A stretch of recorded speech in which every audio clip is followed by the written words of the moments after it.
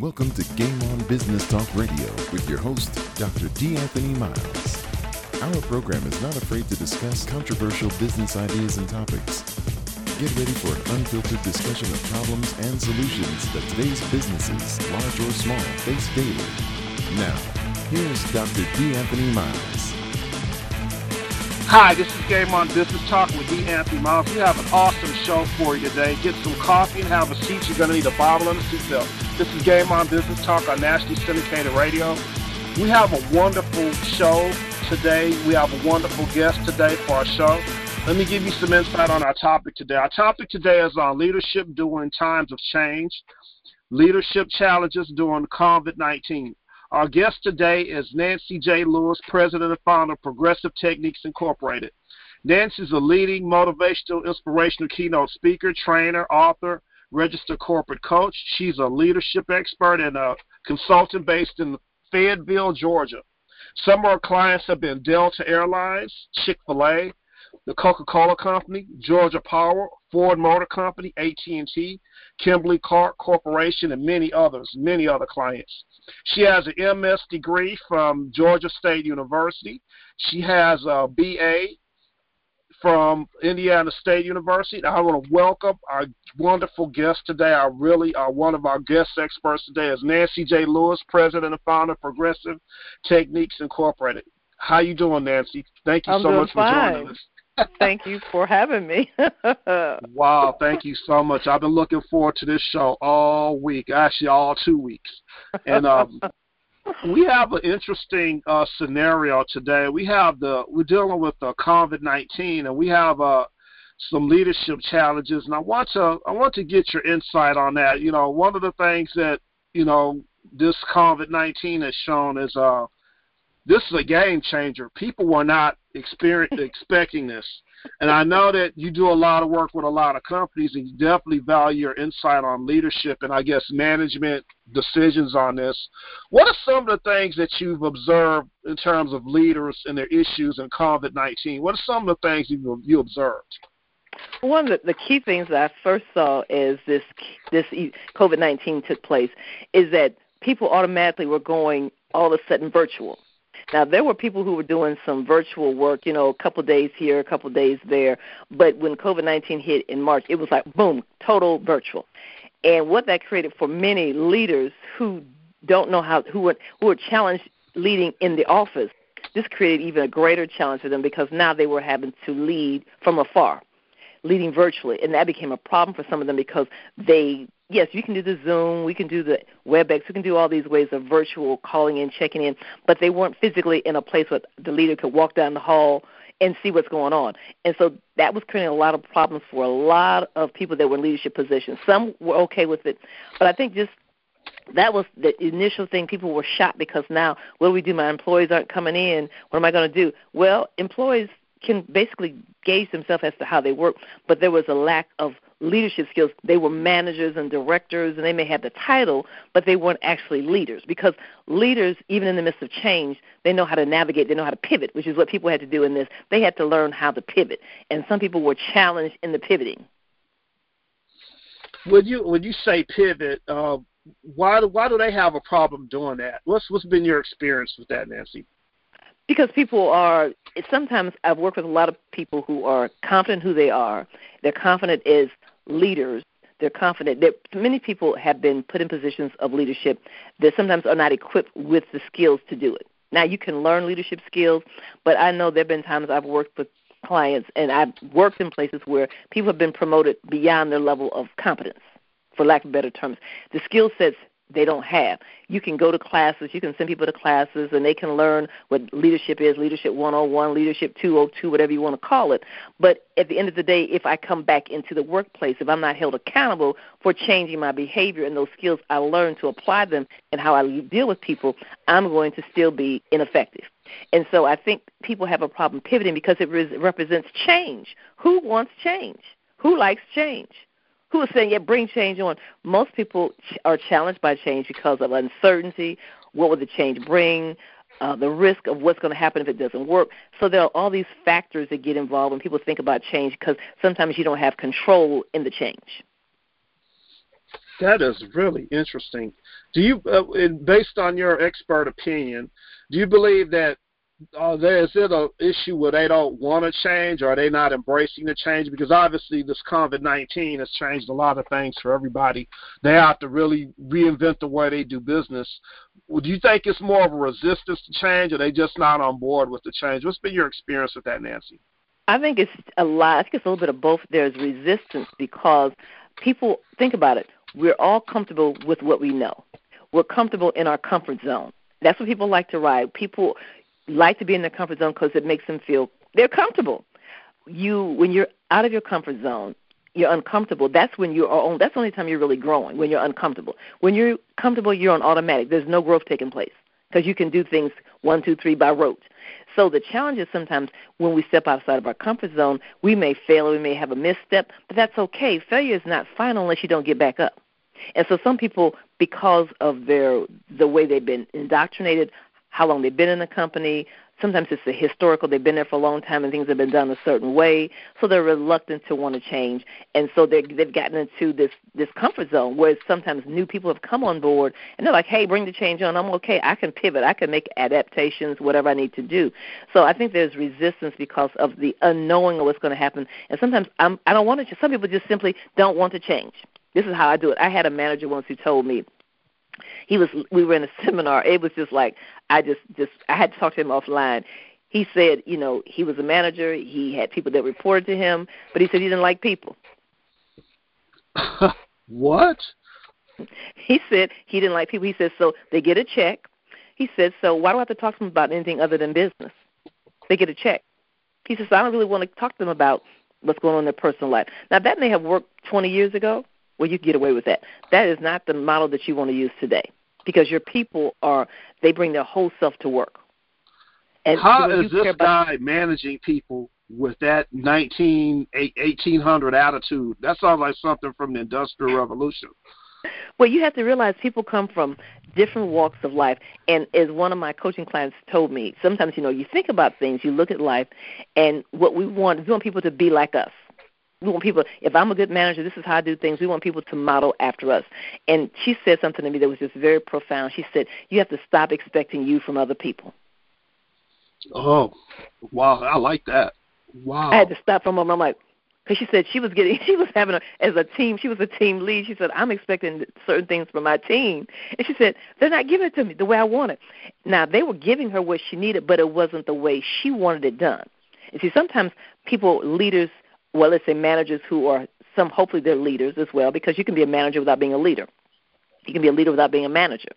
Yes. But sometimes we have a process of you are leading a group and you're saying, okay, I want this project done, project XYZ, and I want it done this way. And the point is it may be able to be done a different way, but some people want it done prescribed. I want you to go through steps 1 through 5 like I do. You might get the same results going 5, 3, 2, 1. It doesn't matter. If you get the results, it doesn't matter how you got there. If the results are what you need, then you find the pathway to get you there if we're getting what we need. But some people, it's like it's got to be my way or no way at all. And so that creates a lot of issues because people are like, let me have the freedom to be able to use my mind. I'm still giving you what you want. But that's a person who is lacking confidence. That's a person who is not sure of themselves, sometimes for different reasons. Because sometimes a lot of younger workers sometimes will question, why are we doing it this way? They will question authority. And sometimes people will say, they're upset with that because I'm the manager. You just do what I tell you to do. But you have to understand, as the workplace becomes more diverse and you have more younger workers coming in, millennials and Zoomers, they're going to sometimes ask you, okay, why are we doing it this way? And sometimes not to be giving you a hard time. They simply want to understand why we're doing it this way for understanding. But if you're not confident in who you are, sometimes you take it as they're challenging you. No, they just want to know why we're doing it because there may be a better way, a more efficient way of doing it that they may be able to bring to the table. I like what you just said because that seems to be systemic in people that are dictators at the job and not, facilitators. Mm-hmm. And I know we study management theory in school, the theory X and theory Y, and management has to adapt to the people that they have, not how people adapt to their management style. And I think, I bet you that's what you deal with a lot, isn't it, Nancy? Well, I think the reality is that when you are in the workplace, there is give and take on both sides. And I tell people, it's the employees have their issues, the managers sometimes have their issues. But the point is, in the reality, and one thing I always tell people, in the workplace, you're there for the mission and vision of the organization, pure and simple. And so sometimes when I do workshops, I've told people, when you come into a workplace, getting friends is a byproduct of you doing your job. It's not a requirement to do your job. Let me say that again. Having friends in the workplace is a byproduct. It's not a requirement to do your job. Does it make the workplace more palatable? Absolutely. But is it necessary? No, it's not. You're there for the mission and vision of the organization. So sometimes you may work with people that you don't necessarily like, but that's not even the issue. The point is we're here to move the mission and vision forward. But the reality is that we know the textbook says, okay, you do X, Y, Z. But in reality, sometimes how I feel about a person, if I'm the leader and this is an employee of mine who is not somebody I'm fond of, or let's say they're not a worker bee, let's say they don't get their job done, or they're one who's a slacker, I have my issues of how I view them. And so I may treat them differently, which can create problems. Let's say the opposite. You have a stellar employee who knows how to do his or her job, and they have a manager who's micromanaging them or who is giving them a hard time. That can create issues. So you really have to just sit down and say, when there is an impasse, how do we work through this to get the job done to make sure that what we're doing for the company is achieved? At the end of the day, that's why you're there. I like what you said, Nancy, about the micromanaging, because let me tell you what I think. Micromanagement comes from the Industrial Revolution, when we have more manufacturing companies where people had a job, they did that job, and it was easy to manage them and easy to watch to see if they were doing the job. But the workplace has become more complex. It's not people are in more service-related jobs now, or jobs that require critical thinking. And you can't have a manager managing like that. Would that be the same opinion that you have, or you have a different opinion? I think it's the same, because what you're saying is that you can't, one size doesn't fit all. You can't have cookie cutter anymore. And I think probably in that era, that was more plausible, something people did. Today, you have to find, if I have 10 employees, I have 10 different personalities. I have to find out, okay, what do they need? Because you can't treat them all the same. Because that would be not a good thing to do as a manager, to treat all of them the same, because you're using cookie cutter, one size fits all. That's a kiss of death for a manager. You have to get to know your people at the appropriate level to say, how do I relate with Betty, Bob, Carl, Cindy? I get to know them at the personal level so I can give them what they need. Somebody needs more autonomy. Somebody needs more micromanagement, and I give them what they need. I always make the analogy. People say, I treat all my employees the same. I said, really? I said, do you have children? They said, yes. I said, you treat all your children the same? Well, no, because if you have 3 children, we all have grown up as siblings or even relatives. We don't treat everybody the same. We treat people based on what we know about them and how we relate to them. Because if you have 3 children, one child can get a cell phone maybe at 15, one gets one at 18 because of their responsibility level. So we don't treat them the same. We're fair and equitable with them. We love them, and that's true. But we give employees, we're fair and equitable with people. We give them what they need to be successful. If you need more guidance, I need to be more hands-on. If you need less guidance, I'm hands-off. But that's a true characteristic of a leader, knowing his or her people. Nancy, I really like what you said there, and I want to ask you this. When you work with clients, do you have to deprogram them from the micromanagement? Well, I'm a leader to everybody. I don't care how good the employee is. And how do you deal with that when you deal with these people in these management positions? How do you overcome that behavior or that mindset? Well, I help them to understand, if you are open and get to know your people at the appropriate level, valuing them as a whole person, not just as an employee, but as a person. When they come to work, they're a mom, dad, aunt, uncle, cousin, father. They have other roles. They bring all that into the workplace with them. So I have to begin to value that part of them as a holistic person and get to know them at the appropriate level and engage in dialogue that's genuine, saying, how are you doing? I have to get to know them at the appropriate personal level. When you get to know your people at a personal level, and that doesn't mean I'm looking to get all your business. That's not the case. But just saying, how are you doing? And I'm genuinely interested in how you are doing. It is a sad scenario if you have an employee working for you and they have a sick relative, a mom or dad that's sick, and you don't know about it. That's a sad scenario. Because you should be able to say, how's your mom doing? Is she better? But I tell people, if you're not going to be sincere with it, people recognize hypocrisy. And if it's not true and sincere, don't do it. But you have to, in this age, you have to be able to engage, get to know people at the appropriate level. People bring their whole self to work. They want to know that you care about them as a person. See, people don't leave an organization. They leave a toxic manager or toxic leader.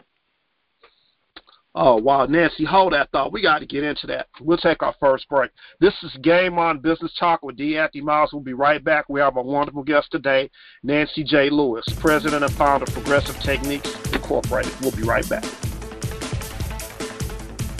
Don't touch that dial. You are tuned in to Game On Business Talk Radio with Dr. D. Anthony Miles. We'll be right back. Hi, we're back. This is Game On Business Talk with D. Anthony Miles. We have our wonderful show today and our wonderful guest. Our topic today is leadership during times of change and leader challenges during COVID-19. And we have our wonderful guest, Nancy J. Lewis, president and founder of Progressive Techniques Incorporated.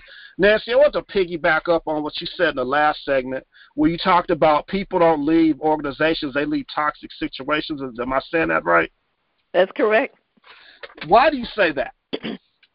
Because I have a relative. I mean, I've seen it happen with other people, but I had a relative who this happened for her. She was working for a company, and she was coming in doing her job, and her manager was really giving her a hard time. And she basically sat down and said, "Can we talk about how we can, work better together, getting the job done?" She said, "Because I'm here to do my job. I want to do a good job here. So if it's something I'm not doing correct, let me know." But my relative was doing it correctly. What she was doing was correct. And so she kept talking to her boss and saying, "Hey, I'm not a child. Don't talk to me this way. I'm an adult just like you are." So they had these discussions over a period of several months. And finally one day she came in to work on, it was a Monday she came in, and this day some things had not been done over the weekend in the workplace, and she began to berate my relative. And I'm keeping it, I'm saying relative so that I'm just keeping it, just saying relative. So she came in that day, and the manager began to just berate her and just like, you didn't do this. And she said, "I just got in. This was left from over the weekend. This is not my responsibility." And so she just went on and on. And finally, my relative said, "Hey," she went to her office. She said, "I'm out." She said, "I can't deal with this anymore. I'm out." She quit on the spot, left. So then the manager was like, "Well, no, that's not. I don't want you to leave. You're a good employee." And she said, "I can't deal with you're not a good manager. How you treat people is not fair." A prime example. She loved the organization, but I can no longer put up with this woman who is just berating, putting me down, riding my back, not giving me, just treating me poorly. And we've had discussions, and it doesn't change. She says, "I'm out," and she left. And then, so that's an example. But there have been countless examples of where I've talked to people. That was a personal one. And she told me about it. She said, "I just got up and left." She said, "I left." She said, "I just gave my resignation in the middle of this. I'm out." And she left the organization. They lost great talent because she was very talented. And so what people have to understand is individuals, especially she was a millennial, and a lot of what you have to understand, a lot of younger workers are not willing to put up with foolishness about how you treat them, how you relate to them. They are definitely a different generation. They will not tolerate that. So she was like, she said, "I just couldn't handle it." She said, especially when she had been talking to her, helping her say, "I'm an adult, you're an adult.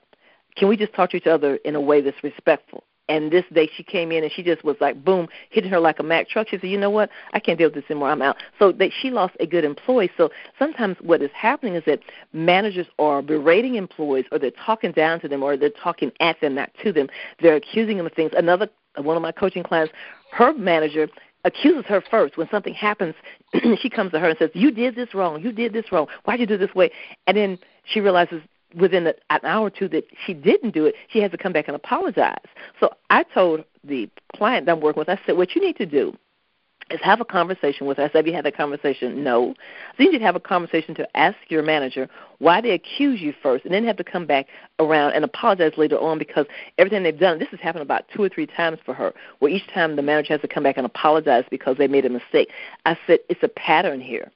And if you don't correct the pattern, it will continue. So you need to have a conversation with your manager to ask them, why do they consistently do this? Give them the examples of what's happened in the past, because that's the evidence. That's my HR background. Give them the examples of what's happened in the past, these last 2 or 3 occurrences that have happened in January, March, April, where you've said these things, you've accused me of these things, and then within the hour you have to come back and apologize because you realize somebody else did it. What causes you to accuse me first? That's a good question. What kind of response did you get from that manager or leader? This is the client I was coaching the client, and I was telling her to have this conversation with her manager, and she's yet to have it. Because she said, well, I said, well, if you don't have the conversation, then the behavior is going to continue. I said, you're not trying to be difficult. You have a right to ask the question. Because I gave her the steps of how to ask the questions. I said, I'm going to give it to you to say it the correct way so it's not offensive. And if you follow these steps I'm giving you, there's only thing you're going to do is you're going to help educate your manager about how they're treating you. I said, otherwise, you're getting highly frustrated to a point where she's highly frustrated where she would consider leaving, but because of where she's working, she's just like, she'll just deal with it. But based on her circumstances, because she has a lot of tenure there, she's not as likely to leave. That's the difference. Unless when people have more tenure in a place and they feel they're somewhat vested, they've been there for 20 years plus, they're not as likely to leave as a millennial coming in or a Zoomer coming in who say, you know what, I'm out of here. Because I said, but you need to have the conversation with your manager asking them this question because it's stressing you out. I was going to ask you this, Nancy, because it sounds like there's two components to this. There's how the employee is reacting to the manager, and there's how the manager is behaving. And the employee is only reacting to something that's happened to them. And so when you work with these managers or leaders, what kind of people are you encountering? Are they older, from an older generation? Are they less educated? Are they very set in their ways? Tell me what you see. I work with a myriad of managers. I would say, if I had to give it like a percentage, I would say probably 60% are Boomers and Generation X, and probably 40% Millennials.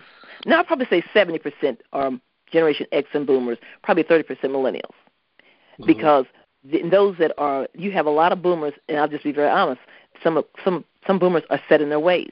They grew up sometimes in an autocratic, dictatorial, this is how we do things. But I said that pattern is no longer valid. Because people don't leave their brain at home. When they come to work, they have ideas, they have creativity, they have innovation, and they want to share that with you. But what happens sometimes is people get shut down. You bring up a new idea. Someone says, we tried that 5 years ago. It didn't work, and you just shut people down. So you're losing out on tremendous, valuable, innovative ideas that you're not getting because when you shut people down, they generally don't participate again. And then sometimes you lose good people. And then you have that revolving door that's costing businesses a lot of money because when people leave, it's very costly in terms of replacing them. And then the people that are left behind who are left to carry the weight because just because you lose 3 employees doesn't mean that you replace them immediately. So the people that are left behind are now carrying the weight of the 3 people that are gone. Well, then you have to train new employees, and that costs money, training, yes. Hiring, yes. Training, interviewing. Yes. Do these guys don't see the effect of their cost their company money with this micromanagement and attitude? Do they don't see that? Because that can be tracked. That can be definitely tracked. Those progressive organizations or where people are held accountable, because the problem is sometimes in some organizations there's a lack of accountability. Mm-hmm. And if there's no accountability, there'll be no change behavior. If I know that if I go to a workshop and I learn X, Y, Z, and I'm going to be held accountable for using those skills, and I'm going to have to give a report on it and talk about it at a team meeting, and people are going to be looking to see what I'm doing, I'm going to change. And if I'm not doing certain things, I'm going to be held to the fire for that. So I'm going to make changes, but sometimes we pass the buck. We make excuses. Prime example, we all have gone to meetings where a meeting's supposed to start at 10 o'clock, and the meeting starts at 10:15 because no one's ever there on time. So that becomes a pattern of how people come to the meeting. Literally, they come to the meeting at 10:15 because that's when it's going to start, even though we say 10 o'clock. And so people get a chance. They know what leaders, or let's say in management positions, because, again, you're a manager. You may or may not be a leader, but you're in a management position. You have a record. People know how you are. They know Susie's meetings never start on time, so we can get there late. Bob's meetings, they'll start on time if he's the only one there. So people get a flavor for your style. They see how you are, and they see what happens, and people follow your lead. So if you're an ineffective leader and you're doing behaviors that are not effective in a managerial role, people will generally follow what they see. But what happens is that because employees are emotional beings, as are managers, you have to, once again, get into understanding emotional intelligence, recognize the emotion that everybody has in the workplace, especially in this era now of COVID. People are they have to be at home. They can't go out as much as they used to. They're doing Zoom calls. They're getting Zoomed out. All these things that are happening, it's a different flavor, and you have to really check in. I'm finding what happens, you just have to check in with your people to see how you're doing, not asking about work. Some of my managers, I've said, just call your people one-on-one, do like a weekly check-in. How you doing? What's going on with you? Everything okay? You got what you need? Not talking about work, just asking them how they're doing. And if it's sincere and genuine, you will gain so much more from just making that one call. But you got to care about the people that work with you. That's the critical piece. I can't make you care about the people that work with you. You have to want to do that because you value them as not just workers but as people. Nancy, do you see these guys that you run into that have this attitude, and God forbid, I don't know how they're dealing with the COVID-19 issue, but do you see that they may need to retire because how they're managing is not effective in today's corporate environment? What's your thoughts on that? Well, you have a lot of people who have I work with a lot of private and public organizations, and so one time somebody told me they have the RIP effect. I said, what's the RIP? What does that mean? Because you think, rest in peace. They said, no, they've retired in place. That's the phrase many people use. I've never heard that before. Okay. They have retired in place. So what it means, sometimes I've had people told me literally, Ms. Lewis, I have 1 year, 2 months, and 4 days, and I'm out of here. I said, really? So what does that mean? I got 1 year. I said, but you're still working here. So sometimes people literally have retired in place, and they refuse, because they're not held accountable, they refuse to make changes because they're just counting the days. Some people actually have the days. It's like I got 345 days left. What kind of person does that? That's really not productive. No, but it happens. That's real. Now, is it a lot of people? No, but I've encountered some in my journey in terms of working with people. They've told me those things, and so many people, because they're at the end of their career, and they're like, I only got 1 more year. I'm not really trying to learn no new software. I'm not trying to learn X, Y, Z. I just want to coast on out of here. And because sometimes they're allowed to do that, that's the issue. Because sometimes no one's tasking them to say, no, if you're going to be here another year, you need to learn this software. Well, then, I'm out. Do you think that's an anti-learning behavior? Yeah, because it's like, I'm not interested. Literally, I have people who have been around for a long time who've been working for over 20 years. Nancy, I'm not interested in learning anything new right now. I said, well, then sometimes you have to consider, is it time for you to make your exit and to do something else that you want to do with your life? Adapt or die. But the reality is sometimes it's allowed because, again, they have intellectual knowledge that you need, that you've not done succession planning. You've not gotten into their head to find out some of the things you need to know. So sometimes you're held somewhat captive because you've not done mentoring in terms of having a mentoring process where you have mature people that are mentoring younger people, young people that are mentoring mature people. And so you have all this knowledge that would walk out the door if they left. So smart businesses are realizing they have to, and many of them are doing it, they have succession planning in place where you're trying to tap into the knowledge of a 30-year person who's been there, because there's no way someone can just be walking. They can't just work with you for 2 years and get all this in your head. There's no way. But you can begin the transfer by having a structured mentoring process, succession planning, where you are having the exchange of information that you need to that person retire or decide, hey, I'm out of here. Why is that a challenge for these people that engage in this? Do you think it hurts the organization or it just hurts them? It hurts the organization because if you are an employee who I knew this was a client of mine I had several years ago. I don't know where they are now, but they had a person who had been in their HR department for 25 years. They had a person who had been in their HR department when they were doing stuff like manually. So back in the day when they were doing a lot of manual stuff, yeah, and they had now evolved where they were now using computers and all that stuff. But there was a lot of intellectual knowledge that person had, and my question was, who's working with that person to try to tap into all the knowledge? And one point they're like, well, no. When I said I would advise you that you want to get somebody to sit with that person to begin to mentor have someone mentor with that individual. Both ways, a person who's younger who can help them with innovation and computers and stuff, but also to tap into all the knowledge they have in their head that if they walk out the door, there's so much you're going to lose. And they were like, oh.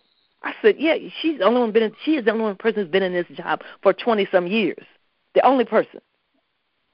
I said, and no one's trying to tap into what's in her head. I said, she can leave tomorrow. You all will be at a tremendous disadvantage. So they listen, so they have somebody start working with her. So sometimes people are not thinking. Now, larger organizations generally do. They have a much better handle of succession planning. So they have systems in place, and I always encourage them to have mentoring programs, whether they're structured or whether they're formal or informal programs, it doesn't matter. But have some kind of mentoring where there is an exchange of information so that you don't lose intellectual knowledge when people leave. Because that's the challenge, because it impacts the organization. Because if that person really was the only one who knew how to do something and knew some of the secrets, as I would say, about how to get the job done, and they leave, you're forced to bring them back as a consultant because you need what they have. Wow. Nancy, hold that thought. We got to really get into this. This is astounding. This is Game On Business Talk with D. Anthony Miles. We'll be right back. Don't touch that dial. You are tuned in to Game On Business Talk Radio with Dr. D. Anthony Miles. We'll be right back. Hi, we're back. This is Game On Business Talk with D. Anthony Miles, and we have our topic today, leadership during times of change, leadership challenges or leader challenges during the COVID-19. We have our wonderful guest, Nancy J. Lewis, President and founder of Progressive Techniques Incorporated. Nancy, let's piggyback on what we said in the last segment. This RIP stuff, which I don't like, okay? That's basically a toxic work environment because you got a guy just coasting. He's not trying to be progressive. And then you made me think of something else when you were going over that. You have people that are lifers. You know what that means, right? Mm-hmm, mm-hmm. They get a job, they get inside the organization, they get their foot in the door, and they stay in this one box. Mm-hmm. And then this guy wonders why he's the first one that's getting downsized. Because I had a situation that was personal like that for me. I had a lady that was telling me that she worked for a major insurance company, and they did a major downsizing. And one of the ladies, she said it was a sad story. This lady started when she was like 16, 17 years old with the company. And now she's in her late 40s or 50s, I believe. And she said she wanted to know why she was being downsized. She was happy. She was a good employee. She says, let me ask you something, Miss So-and-so. Did you ever take advantage of the employee education? I forgot they call it. You know what I mean. Professional development classes. Education reimbursement, where the company will invest in you to get your degree. Because this lady didn't have a degree. She started with the company when they were young. She had a high school diploma when she got in. We talking, this was in the 70s, I think. Well, the company has grown. They're automated. They are a different company than they were in the 70s. And they said you never took advantage of the tuition reimbursement program. You never went and pursued your degree. You stayed at the same job for 30-plus years. You never tried to upgrade your skills. And you're wondering why we made a decision to let you go. Tell me your thoughts on that scenario. That person, that's so unfortunate, because that is what happens when you don't invest in becoming better in your job. What happens when they're looking to say, okay, who do we let go? They're looking at who is going to impact us the least and letting us go. Okay, this person here, they've not learned anything. They've not done anything different. They've been coasting for 30 years, basically doing their job, doing a great job at what they do, but not stepping outside the box. And so I'm always telling people, I just had a conversation and did a workshop earlier this week. We talked about branding you in the organization. I said, in an organization, people, you have to take educational classes that your organization offers. If not, as you said, tuition reimbursement, go back, get a degree, do something, but you have to continue to learn and invest in you. It's not optional. You have to do that. And failure to do that, when they're looking across the board as to who they're going to let go, they're going to say, okay, Bob's done 5 classes. He's got his master's now. Cindy's done this. She's got her baccalaureate. Maybe it's not even that. They've taken classes internally on leadership, communication, emotional intelligence. The list goes on. They have been continually investing in themselves, learning over the process of the years they've been there. And so they're a valuable asset because you see that they want growth and development. When you stay stuck in a place, it says that you're not interested in growing. And that's okay. But now when you're looking at, we have to decide, okay, who do we keep? We need 10 employees. We got 15. Who do we let go? Well, you're going to look at those who have not done anything to really invest and maybe even add value to the organization in terms of gaining new skill sets, new competencies. Do you run into that a lot, Nancy? Do you run into that a lot? I don't run into that as much because I do. Well, let me say with the people that I work with, I'm always pushing people to invest in themselves. I tell them I invest in myself as an entrepreneur. I take classes. I pay for classes, and I tell them they have to do the same thing. Their organizations sometimes have universities in the organization for them to go to and get classes or sometimes certifications, and you don't do it. You don't even have to pay for it.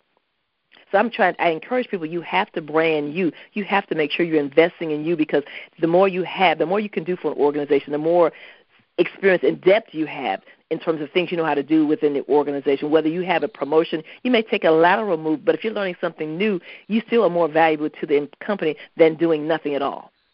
So you have to be willing to sometimes, if there's not a promotional opportunity, but there's a lateral move that will gain you additional insight and knowledge and skill sets about the company, that's going to be value added for you. That's putting it in your toolbox so that you have more tools. So when they think about letting people go, they're going to say, you have 10 tools in your box, you have 2. Who am I going to let go?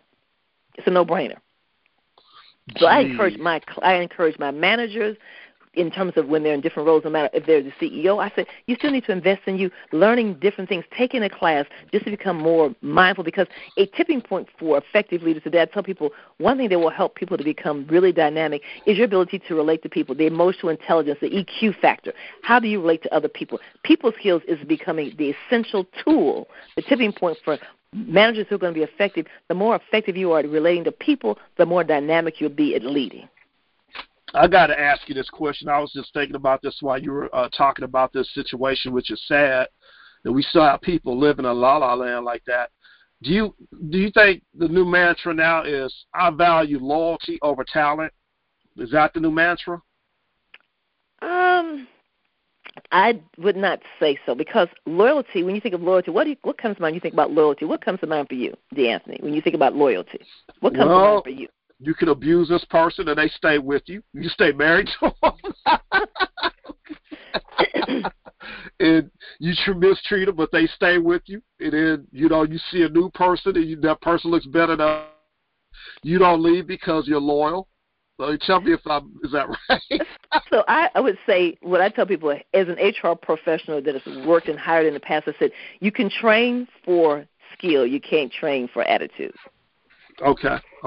That's a good one. So I can, if a person, this is an example, this happened years ago, but it was just so hilarious. I just have to share it. It came to mind, so I'm just going to share it now. This is years ago, but the story makes a point because it could be some relevance today. This young lady was working in a store as a retail salesperson, and her boss was watching her. She was handling the customers well. She was doing a good job, doing everything correct in terms of how she was handling things. And so at the end, when the customer left out of the store, the manager went up to the salesperson and said, you did a great job working with the client. The customer, you got them what they needed. They left. They were pleased. He said, but one thing you didn't do when you were engaging with the customer. She said, what was that? The manager told the salesperson, she said, you didn't smile. She said, this young lady's response was, when you hired me, you didn't tell me I had to smile. Oh, wow. So I just make that story because sometimes you go out, you see things, common sense is not always common. And so when you think about hiring people for talent, yeah, you want the talent. But I tell people when I would interview people, I could see on your resume you have the skill set because your resume says you got all these qualifications. My questions, what I would ask people, are related to how you're going to navigate people issues, conflict regarding teams, projects, etc. Because I can see you can do the job, but can you navigate people issues?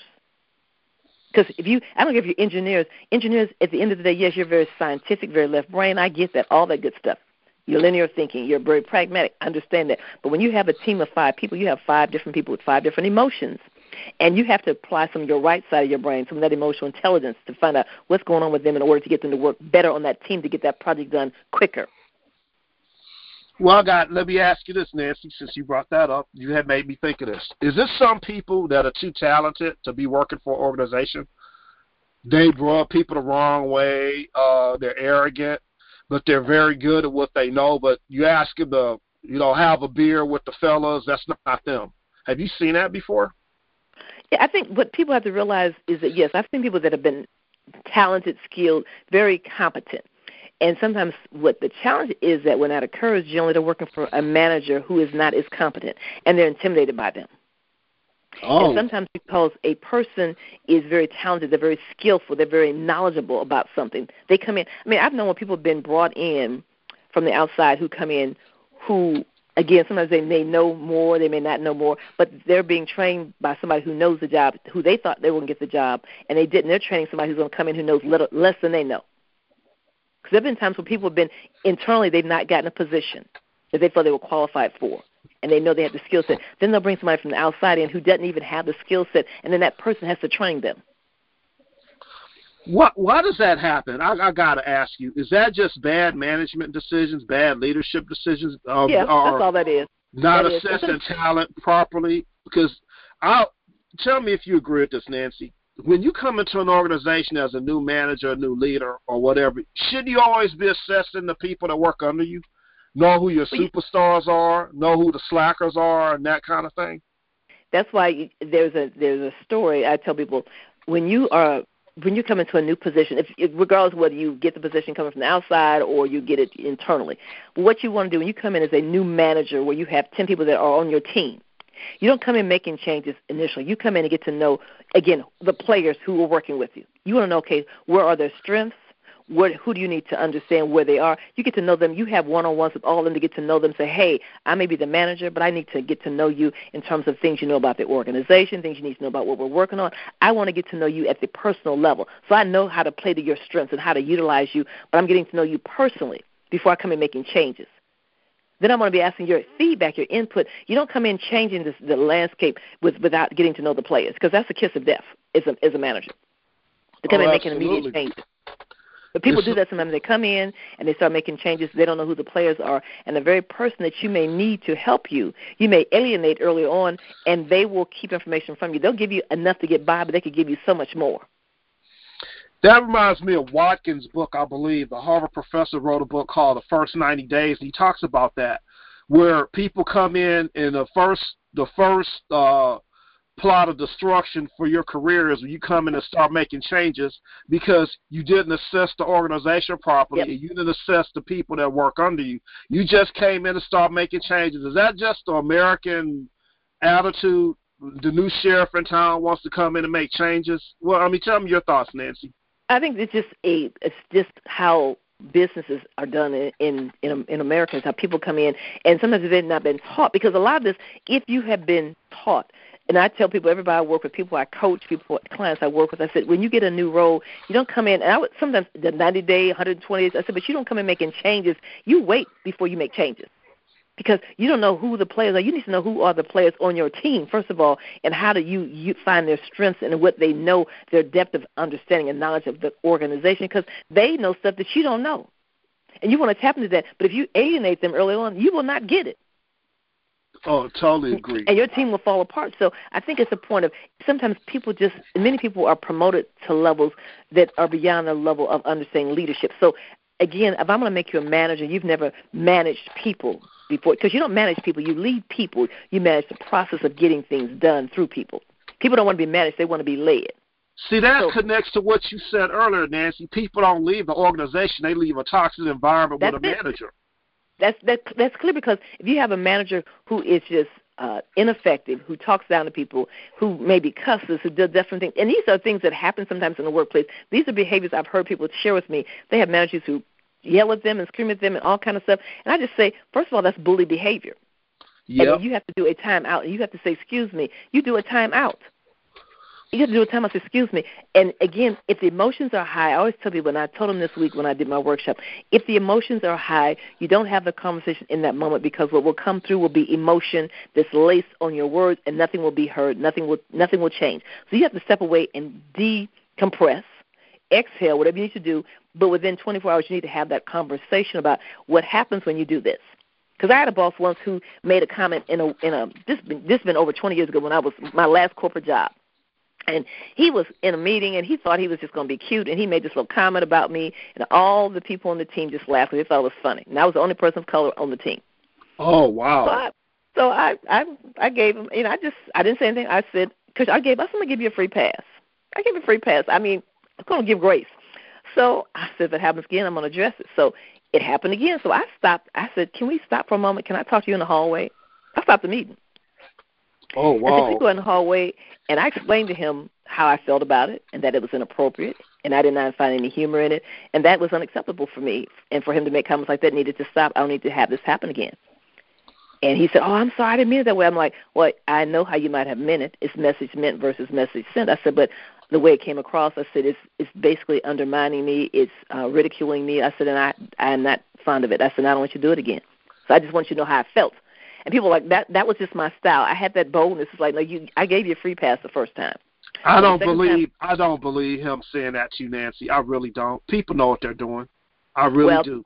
Well, the first time he did, I gave him a pass because it was just totally unacceptable. But I was like, okay. And I said, if it happens again, I'll address it. Because sometimes I just realized, I think he knew what he was saying. But when he did it the second time, that's when I said, oh, no. This is where we got to stop. So after that, I had no more that's problem. A pattern. The second time, you stupid the first time, I'm going to let it slide. The second time, now that's a pattern. No. Yep. And if you don't say something, that's what I tell people, when people do things, bullies are only bullies because you allow, people treat you the way you allow them to. Oh, wow, and that's so deep. If you give a manager the leeway where they can talk to you any kind of way and you don't say anything, and it continues. I said, but if you wait when your emotion has subsided, you may want to get some advice from your HR professional as to how to have the conversation, but you go to that manager and say, hey, yesterday when we had that conversation and you said, you talked to me as in a very demeaning fashion, and this is what you said, that is not acceptable for me. That's not respectful. That's not lining up with the mission and vision of the organization. And going forward, I'd like us to make sure we don't have those kind of conversations again. And generally when people do that, you're amazed because people are like, oh, I'm sorry, they won't happen again. Because when you approach and you confront a bully in a professional way, the behavior stops. But most people let them get away with it. So it continues. Nancy, we're going to have to bring you back. I'd definitely like to get your insight on workplace bullying if you'd be interested. I'd definitely like to get your insight on that. Because that's a problem at the corporate environment with now workplace bullying. It's getting to be where it's getting lawsuits and lawyers are getting involved. It's in the stress level for people. People are stressed out because of that, because they have bully bosses. I have had relatives who've been in jobs who have had bully bosses, and I've had to say, well, take back your power. I've given them the stress. I said, go back. This is what you do. I said, they've come back and applied and done what I told them to do, and they took back their power. I said, no, you don't give a bully your power in the workplace. Have you lost your mind? Nancy, hold that thought. We need to take a break. I want to piggyback up on that on workplace bullying and the leadership with the COVID-19. This is Game On Business Talk with D. Anthony Miles. We'll be right back. Don't touch that dial. You are tuned in to Game On Business Talk Radio with Dr. D. Anthony Miles. We'll be right back. Hi, we're back. This is Game On Business Talk with D. Anthony Miles. We have our topic today, leadership during times of change, leader challenges during COVID-19. We have our wonderful guest, Nancy J. Lewis, president and founder of Progressive Techniques Incorporated. And Nancy, I want to piggyback up on what you said on the last segment. We're getting into the bullying behavior in terms of a toxic environment. And why you gave a great scenario about somebody making you the butt of the joke, because that is a form of bullying in a sense, isn't it? Mm-hmm. What do people... Especially when everybody laughs. Exactly, because that's a form of humiliation, isn't it? Mm-hmm. Yes. Why do people do that kind of stuff? I'm just curious. What's been your experience? I think people do it sometimes because of... Sometimes it's ignorance. Sometimes it's just pure ignorance. Sometimes it's not knowing that you're dealing with people who have emotions and that you actually are hurting their feelings, and that sometimes it's you know what you're doing. You want to intimidate people because you want them to feel that if they don't act a certain way, it's like I'm holding this. If you don't act a certain way, if you don't let me do certain things, then your job could be in jeopardy, or I could give you a poor review, et cetera, et cetera. And so I tell people when bully behavior occurs, I say when someone talks to you in a way that's demeaning and disrespectful, or they're yelling at you and all that, I said, in the moment, sometimes I may just do a timeout in the moment. Excuse me, stop. Because the point is, there are mission and vision statements. Every organization has one. And generally, they're telling me, we respect our people, blah, blah, blah. I said, so you refer back to that and say what just took place now was not reflective of that. So can we start this conversation over? Generally, when you do that in a respectful way, first of all, they're taken back like, wow, they put me in check. They are like, okay, no problem. But many people let them get by. For some people, that's not my style. I said, so this is your style to be stressed out because you have a bully boss? I said, because stress takes its toll in terms of your organization, because you're going to be off days sick. Because I did a workshop on stress earlier this year. I think it was $300 billion annually organizations lose for stress-related incidents. That's a lot of money. Why do these guys don't get that? Nancy? What's the problem? Are you just blind? Are you stupid? Because you have to understand what you're doing is you're affecting the bottom line. They don't have this reservoir of money to keep bringing in people to train them because you're running them off. How do you get through to these guys? What do you say to them? It's just a problem until it really impacts their bottom line, their profits. Until you really impact profits where it's significant. That's what gets people's attention. I tell people, and when you begin to equate, and sometimes when I work with clients, I help them understand if this $10 person that you're paying, who's your administrative professional, think about it. I worked with a client years ago, and I said the last touch point that a person has, I was working with a car dealership, is generally the person who rings the person up. The person who takes the money, doesn't matter, they have their car done, all that stuff been serviced. You're here, this cashier who is now taking the money. Based on the last touch point you have with an organization sometimes will be how you view the organization and whether you come back, especially in terms of a service area. So that person generally gets the least amount of training. So sometimes people who have the greatest touch points to your clients, the people that you're trying to get in, are getting the least amount of training. And sometimes you're bringing people in literally who don't have the skill set. They were not raised to understand customer service. They were not raised to understand certain things. So certain things they don't do or they don't say. How many times have you ever gone to a restaurant prior to COVID? Even anywhere you've gone in and you've been in let's say, a quick service place, and they've been texting while they're trying to take your order. Or you've been in a grocery store, and then the grocery store, the person who's ringing up your groceries, they're texting in between ringing up your items. That's bad. That's really bad. I don't think people still do that kind of stuff. Oh, it's real. I mean, people have almost run into me in stores because they've been busy texting, who are working for the store in the produce area, different areas. They're busy texting because this is how we do business. People walk on the sidewalk texting, crossing the street. Our phones have become a major deterrent from us being in tune with what's going on around us. You've seen it too. I'm sure people walking down the street. Think about it. Before COVID, when you're flying a whole lot, people didn't talk to each other. They were busy on their phones. That's true. Absolutely. That is so true. Wow. Unbelievable. People are not present anymore. Even sometimes when you're doing Zoom calls and things, people sometimes don't even put their picture up because that means they're multitasking. They're doing other things. It is what it is.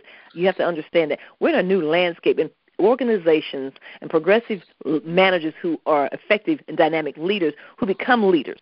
Because, again, a manager can be good at what he or she does. I'm not saying they cannot be. But sometimes you have managers who need to learn leadership skills and how to relate to the people that support them. A true leader is someone, whether they have the title or not, influences other people. People like being around them, and there's transparency, there's authenticity that's with them, and there is honesty with them. They respect people. They walk in integrity. Those are qualities that are there that people want to follow. Absolutely. Wow, that is a wealth of information. Is it just people that are just bad leaders? I mean, you can't train them. You can't show them a better way. Is it just some people that you just can't do anything with them? They refuse to take your advice. They refuse to learn new things. What do you do with a guy like that? I mean, have you ever recommended to a company they need to get rid of somebody? I'm sure I have. What's been their response? He's related to the boss? What? Well, sometimes they say, it's a point of Nancy that you do X, Y, Z. At the end of the day, they basically say, well, we'll work and see what we need to do. But I said, until there's some serious accountability. I said, because what's happening that people see that you all make threats, but you don't follow through on what you say. I said, so if you have a child, if you tell your child you don't clean your room, I'm taking your cell phone, and then they don't clean their room and they keep their cell phone, they just laugh. That's what happens sometimes in organizations. We say things to people, if you don't do this, these are the consequences of that. But then there are no consequences. And if there are no consequences, there's no change behavior. If I know that I can do certain things and no one's going to call me on the carpet for it or no one's going to put me on a performance plan to do some things differently, if I know this is not going to take place, why would I have to change? I don't have to. So there's no incentive to change.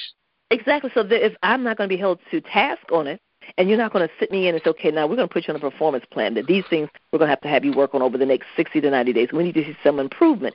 If that does not happen, where people see that you're serious about behaviors, especially those that continue to take place, and there's nothing that happens with this company where I've told them you need to consider this person on getting them on a performance improvement plan, and if things don't change, then you need to maybe consider helping them find some other career options. But that's ultimately, I can't mandate that as a consultant. I just make recommendations. But I said, if you don't make some of these changes, what will happen is some of the problems you're having within the teams that they're leading and the departments they're handling, you're going to continue to see the toxic behaviors. You're going to continue to see the productivity that's not where it needs to be, the performance is not there, high absenteeism, and ultimately people leaving. Well, I got to ask you this, Nancy, and I know that you deal with this a lot. Is it you feel the organization is enabling that employee or manager or leader to do what they do? You believe that? I think enabling, because if you're not holding them to task, yes, you're enabling them. If you're not going to hold them to say, we expect more from you, then yes, you're enabling that manager. So you can get more of what you've already been getting. And sometimes you have to understand it's a culture. Sometimes there's a culture of an organization or an agency, whether it's a private or public. There's a culture that's been established based on how you do things there. And that culture did not occur overnight. And sometimes you're trying to change a culture, and it takes a while for a culture to shift, because you got people who've been there for years, who've been doing things a certain way, been okay with that. And so you're coming in now as a new person with new ideas, innovative things you think can happen and change how things are done, things we can do around helping to relate to people better, et cetera. And they're like, okay, whoa. So sometimes we don't need all that. That's too much, because, again, you're representing change, and what's going to have to happen is that you're going to have to learn how to embrace the newness that's coming in. Because 50% of the workforce now, according to Pew Research, are millennials.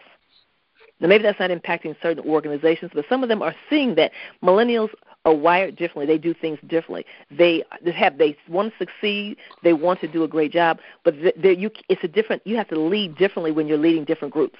It can't be one size fits all. Period. Whether you're doing Zoom. Why do these guys are still doing that? They don't get it. Or what's been your experience? It's hard for them to change. You think about it. If you've been doing something a certain way for years, let's say 10, 15 years, it's ingrained, and it's kind of how you do things. And now someone says, okay, I want you to make a shift. And based on, that in the culture of the organization, making a shift, they're not really going to push it, so I really don't have to do anything differently. So it really depends on the culture of the organization in terms of saying, we want change, we want progressive movement in the direction of, we realize one size fits all doesn't work. So we've got to take people, be disruptive to make people feel uncomfortable, because that's when they grow. It has to be a cultural shift. Why? It doesn't take place overnight. Do you think some organizations, and maybe it's the culture, because I know you do this a lot in your clients, with your clients. Do you think organizations are more resistant to a cultural shift than, say, something on a smaller scale like what we were just talking about? Because it could be the culture that enables bad behavior. I mean, what's your thoughts, Nancy? It is, because the culture does enable bad behavior. Because if the culture is that people are bullies in the organization, they've been allowed to be bullies, that's the culture of the organization. You got bully bosses there. They've been allowed to do that. And until someone actually holds someone to the task or says, hey, this doesn't work for me, this is not how you're going to talk to me, and they go to HR and they talk to HR and say, this is a problem because it's creating problems over here for me, I can't do my job, I'm stressed out. Until some of those things begin to happen, you're not going to see a shift. So someone's got to disrupt the boat for things to change. And again, you're talking about now, COVID has shifted a whole lot of stuff.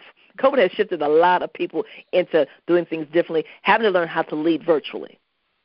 And some people are doing a better job than others. These guys are not adapted to that too good, are they? Because they used to be some of them are really doing quite well. Some are challenged.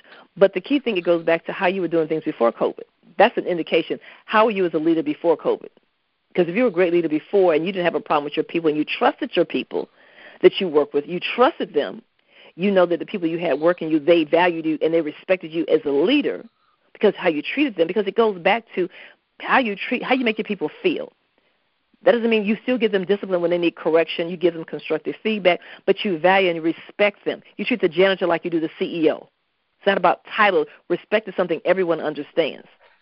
And so when you are a manager who is in a leadership role, that you value your people and you value them and you seek input, what are your suggestions on this? And you are open to dialogue and you want to say, you give them feedback, good feedback, you give them constructive feedback, and you're open to it and you value them as a person, but you're respectful in how you do it, and you talk to them as if they are a person, they're going to work harder for you. But if you are someone who does not apply those same skill sets, those same competencies, you're going to have some problems in terms of how people relate to you. Now, I got to ask you, I'm going to put you on the spot. Now, tread carefully when you answer this. Let's look at our president. What leadership challenges do you see that he has? I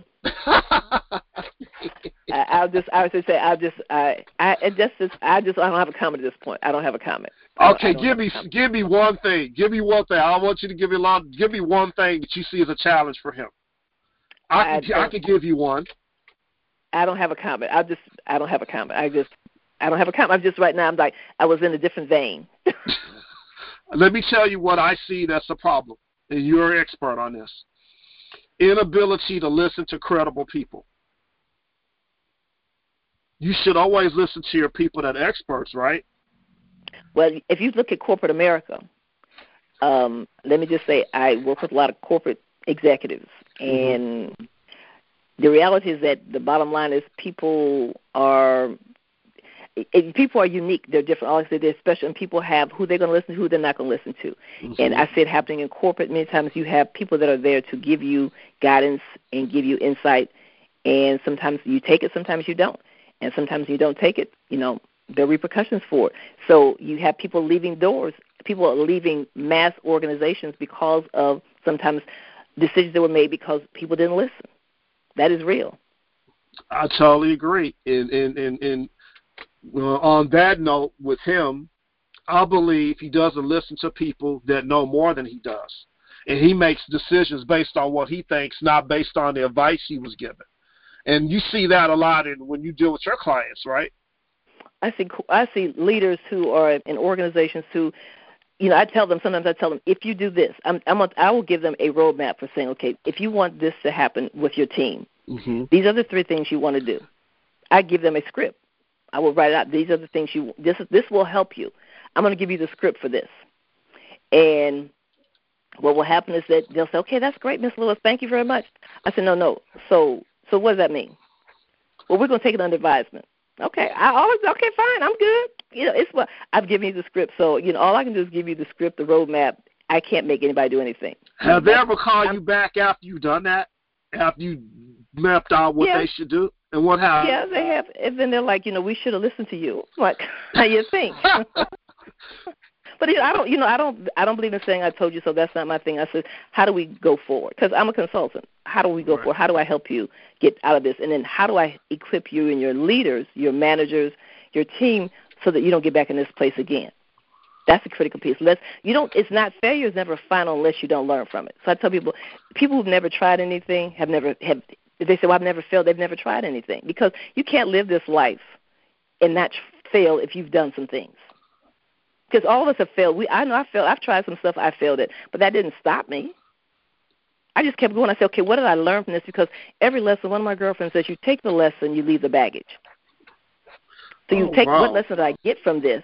Okay, now how do I take that lesson and apply it to something else? I had a boss once. I was doing a process. I was doing I knew I was doing something. I was taking shortcuts on a procedure, and I knew that. And I knew that if something could happen that could cause it to backfire in my face. But I was willing to take the chance. So I did it for months. I was taking shortcuts, and one day it backfired. And it was real evident that, I had made a major faux pas. And so she called me in and said, look at what you did. This is what you did. Now, on and on. And I said, you're absolutely correct. I messed up. I took a shortcut. I've been doing it for a while, but I got caught. So the question is, how do we fix it now? And so I owned up to it quickly and just said, hey, and she was taken back because she was expecting me to defend myself. I knew I was taking a shortcut. I knew that if it fell apart, it could come back to haunt me, and it fell apart. And I just said, hey, I take ownership for it. I said, I got caught. How do we fix it? And she was just like, for a minute, she just stood and she was kind of like, you took her ability to argue with you. That's what they don't like. When you said, what could I do to fix this? Because you shifted from the problem to fixing the problem. Am I right? Yeah, because I realized, I said, you're right. I took a shortcut. I was out of order. I was not supposed to do that. But I've gotten away with it for some time. I said, and now I got caught, so I won't do it this way anymore. So, so it was like my hand was caught in the candy jar. What am I going to do? Wow. Well, Nancy, I wanted to ask you, we're getting toward the end of our show. I want to ask you, if listeners want to get in contact with you and are interested in doing business with you, what's the best way they can reach you? They can reach me at 770-964-5533, 770-964-5533, or they can email me at nancy@ Progressive Techniques Inc. That's INC.com. Or go to my website, www.progressivetechniquesinc.com. That's how they can reach me. I'm on LinkedIn as well. They can find me on LinkedIn, the social media platforms. I'm on LinkedIn regularly. Awesome. Well, Nancy, I want to thank you for joining us today. That was a wonderful show. I'd like to, if you're interested in talking about workplace bullying, I think that's a show that we need to have, because we getting people getting bullied on Zoom. Okay. Well, again, people treat you the way you allow them to. So that's a conversation. Bullying is real. It is real. It's unfortunate, but it's real. All right. Well, let me know. We'll talk off the air, and I'd like to know if we can set that up, because I think you definitely got a handful of experiences to share with us. Oh yes. So I had to put people in check. All righty. Well, Nancy, thank you so much for joining us. This is Nancy J. Lewis, President and Founder of Progressive Techniques Inc. Definitely want to bring you back to that. So that's our show for today. I'm out of here. This is Game On Business Talk with D. Anthony Miles. We will see you next week. Have a great day. Thank you for tuning in to Game On Business Talk Radio with host D. Anthony Miles.